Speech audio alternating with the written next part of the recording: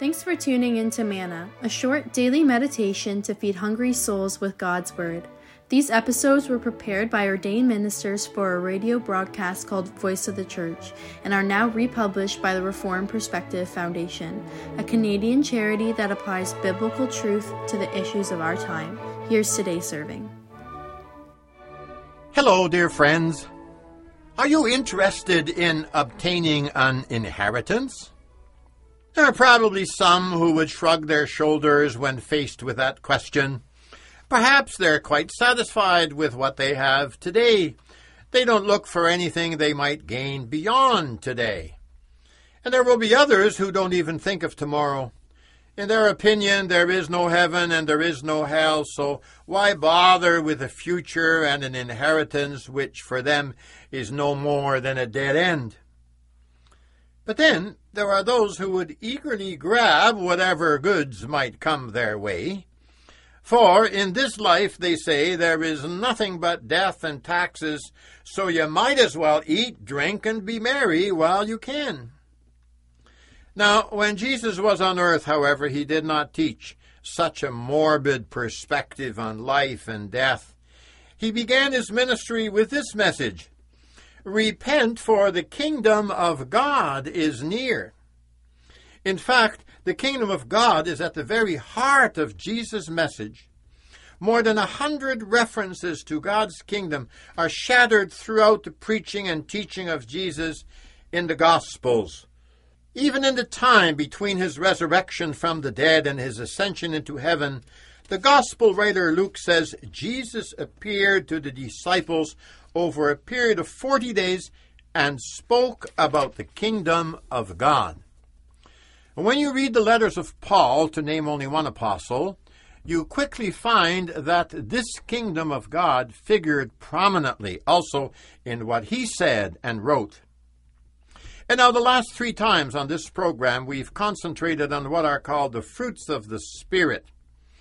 There we came across Paul's warning to those who insisted that the Galatian Christians stick to Jewish ceremonial laws. And that insistence led many to live a life of shameful immorality, discord, and envy. And no wonder, for they failed to live by the Spirit, and so by God's grace alone. Solemnly, Paul warned them, those who live such sinful lives will not inherit the kingdom of God. And the Bible shows us that the kingdom of God is the rule of an eternal, sovereign God over all the universe. That's clear even in the Old Testament. For example, in Psalm 103, verse 19, we read, God has established his throne in heaven, and his kingdom rules over all. Even that heathen king Nebuchadnezzar had to declare, his, that is, God's kingdom, is an eternal kingdom. And yet many of you will know that one of the petitions of what is known as the Lord's Prayer says, your kingdom come. And that indicates God's kingdom is not yet complete.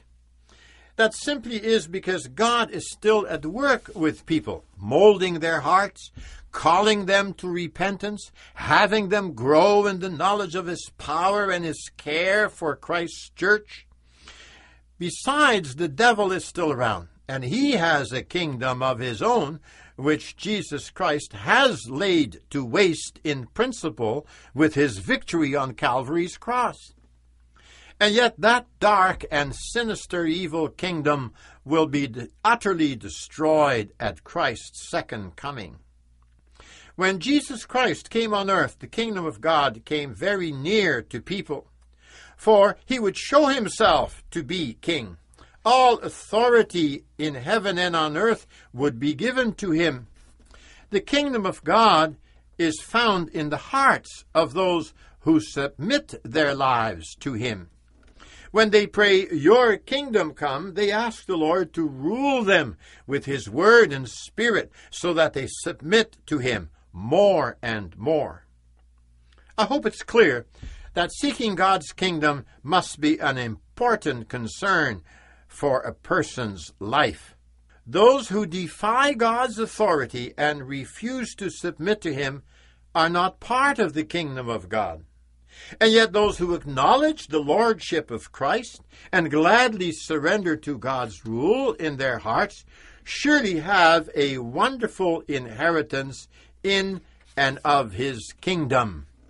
In more than one parable which Jesus taught, he labored to show some of the riches of his kingdom, as well as the necessity to pursue those riches. In Matthew 13, there are a number of parables, including one called the parable of the hidden treasure, as well as the one about the pearl of great price. I'd like to concentrate on the latter for a few minutes. For in verse 45 of chapter 13, Jesus said, "Again, the kingdom of heaven is like a merchant looking for fine pearls. When he found one of great value, he went away, and he sold everything he had, and he bought it." Evidently, there is a still existing Oriental profession of traveling jewelers who deal in precious stones and pearls, and who travel great distances seeking to make some advantageous purchase.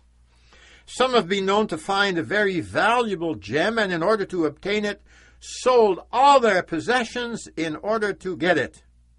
Someone has said that in this regard the jewelers of the East as a body are perhaps the greatest travelers in the world. Now, pearls are still in high demand today, and some are of great value. Recently, an item appeared on a newscast of what may be the world's largest pearl. Found 10 years ago in a giant clam and kept as a good luck charm by a Philippine fisherman, this pearl weighs no less than a whopping 34 kilograms and is more than 65 centimeters long and 30 centimeters wide.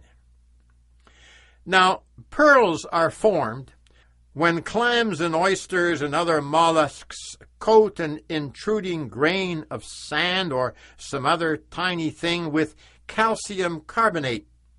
Successive layers build up and end up producing a beautiful iridescent pearl, a jewel for some fortunate lady to hang around her neck. Jesus spoke of this merchant man who was on the hunt for goodly pearls. Surely he represents those citizens of the kingdom who are willing to sacrifice everything for the sake of obtaining the prize of the kingdom of God. Now, when a natural pearl is formed around a very small intruder, like a grain of sand, or some other minute object inside the body of a mollusk, there is a similar building around a different seed in the heart of a person. That seed, as the Bible shows in more than one place, is the Word of God. When it falls into the fertile soil of a heart that is opened by God's Spirit, it takes root and is built up, and it comes to maturity through the work of that Spirit. It is an amazing process that goes on during one's whole life. That Word of God was proclaimed by the Apostle Paul in many places. Oh, yes. It was rejected by man while others tried to coat it with man-made philosophies intended to rob that word of its power. But now here we are, and here is God's word. It is the same today as it was in the days when Jesus himself declared it, as did his servants the apostles and earlier the prophets. This Jesus says to you and me, seek first the kingdom of God, and all the material things that you need to live will be yours as well. May we do so. May the church which Christ placed at the center of his kingdom not be neglected. May you too be joined to that church, wherever Christ Jesus has established it, and where that word is faithfully proclaimed. may you be joined with those who fight what the Bible calls the good fight of the faith.